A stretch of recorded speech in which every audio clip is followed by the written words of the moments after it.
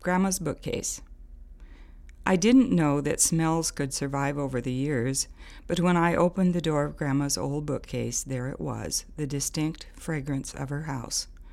Was it the remaining wisp of odor from the feather bed we used to sleep in upstairs? Or the sunshiny smell of the walls of the room that she papered with remnants of wallpaper, making a collage of roses and leaves and stripes? The old heating stove in the parlor may have contributed its oily fumes. It was a warm place to back up to when we came in out of the cold. Her kitchen likely contributed its smells, the iron-rich water that came up in the hand pump. Even today, the fuzzy smell of homegrown peaches brings back memories of Grandma's hands, peeling peaches with her favorite paring knife. The goat milk she offered us lingers as a sweet, creamy odor. As I began to refinish the bookcase and the layers of varnish came away, I realized the prevailing smell was of my grandfather's pipe, not entirely pleasant, but real.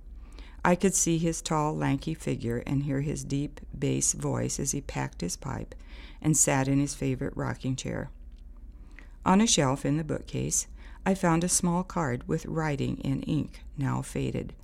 I was able to make out words of an invitation, announcing the marriage of my grandparents, Ira and Ora Garretson, in 1898.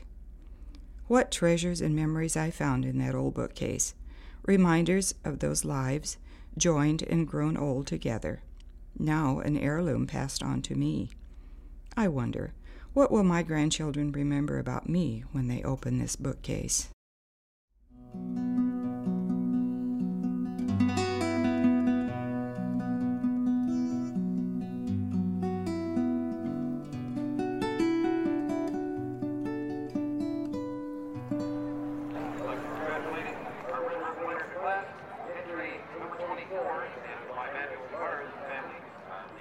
Now to another childhood story of place, this one defined by a farm animal destined for glory at the county fair. Chelsea Mills, who lives on a farm in Greenwood, wrote this true story about showing her steer, Crackerjack.